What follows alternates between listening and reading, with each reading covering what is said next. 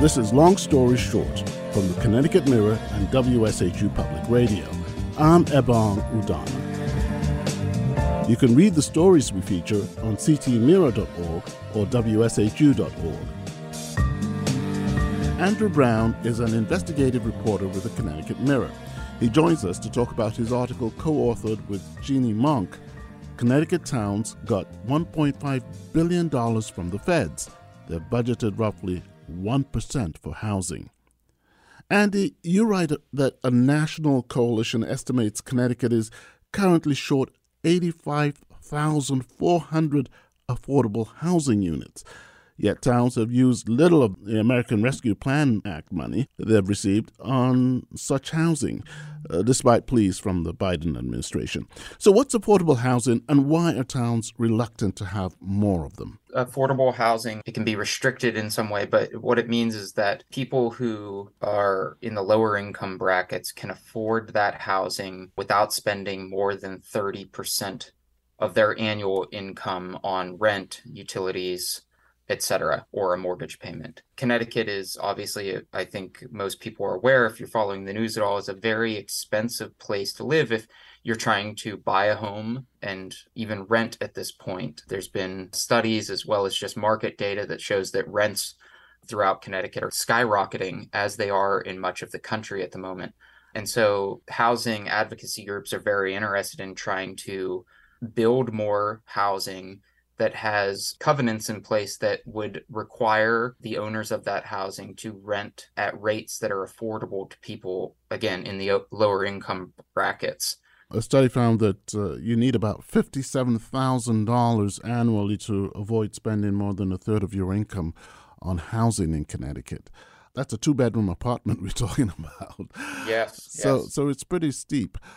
So what have the towns decided to do with this money, and why has it been difficult for them to appropriate enough of the money that they got from the feds for housing? Many of the towns put it into, I think, what they would consider to be more traditional infrastructure at the local level. A large millions of dollars was put towards water and sewer infrastructure. Millions more were put into stormwater upgrades so that, if there's a torrential downpour, the stormwater drains on the street that you see can handle that flow of water. Others spent on parks and recreation, building new sidewalks or pickleball courts, or in 3 towns, they spent on these rather expensive mobile stages that they could hold town festivals and other events at. It runs the gamut of what towns spent the money on. What we heard from towns and cities, as well as housing advocates, as to why so little money or such a small percentage of money had been put towards housing, is that towns, I think, in Connecticut still largely, they don't view housing and the infrastructure around housing as their responsibility. It's something I think that many towns believe the private market has to figure out. Private developers have to figure that out. And so very little of this money was put towards, for instance, acquiring land for new affordable housing developments, or helping to finance the early soft costs, planning and zoning and other costs related to affordable housing, which would have encouraged private developers and kind of locked them into adding more affordable housing to their projects. What we heard most of all, though, is that the public perception around affordable housing and the politics around it are still not conducive in Connecticut to public officials putting substantial amounts of money, even if it is federal grant money, into those projects. What about in the cities? I mean, historically, we've had a situation where the most affordable housing in the state has been in the cities. What did the cities do with their money? Did they put any more money than the suburban and rural communities? Much of the $15 million or so that we tracked of this ARPA spending that went to housing-related expenses was in places like Bridgeport, New London, Norwalk, New Britain. And I mean, part of the reason for that is that those cities received a much larger allocation based on population than the smaller towns. So, right, $1 million of Bridgeport's ARPA funding goes a lot further than the couple $100,000 or a couple $1 million that the smaller towns received.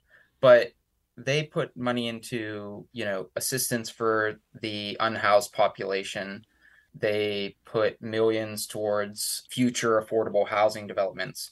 I think one of the interesting expenses was in New Britain in several categories. They spent several $1 million acquiring land, either blighted houses or blighted structures in the city that will be turned, according to them, into affordable housing in the future. They've also used some of the money to demolish an old school so that land can be reused in the future for affordable housing that would be single-family homes.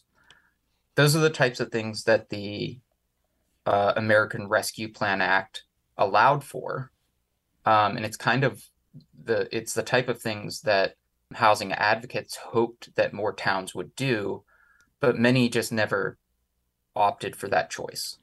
So the bottom line, it seems here, that the COVID relief money that came for local development has pretty much, we've missed an opportunity here. Would you say that? Housing advocates certainly would. I mean, all of the things that the towns and cities, the other expenses that they made, they're obviously eligible under the ARPA funds. The ARPA funds, the ARPA law allowed wide discretion from the municipalities on how to use that money. But it's very clear that the signs and signals out of the Biden administration was that they had hoped that towns and cities throughout the country and county governments would use more of this money to help expand the amount of housing stock available in the United States at a time whenever home prices and rental rates are going through the roof. And in Connecticut, the data is pretty clear that many local governments just did not see that as the best use of the money. Yeah. Well, thank you so much, Andy. Andrew Brown is an investigative reporter with the Connecticut Mirror. His article, co-authored with Ginny Monk, is titled "Connecticut Towns Get $1.5 Billion from Feds. They've budgeted roughly 1% for housing." Long Story Short comes from WSHU Public Radio and the Connecticut Mirror. Read the story at ctmirror.org or wshu.org. I'm Ebong Udana.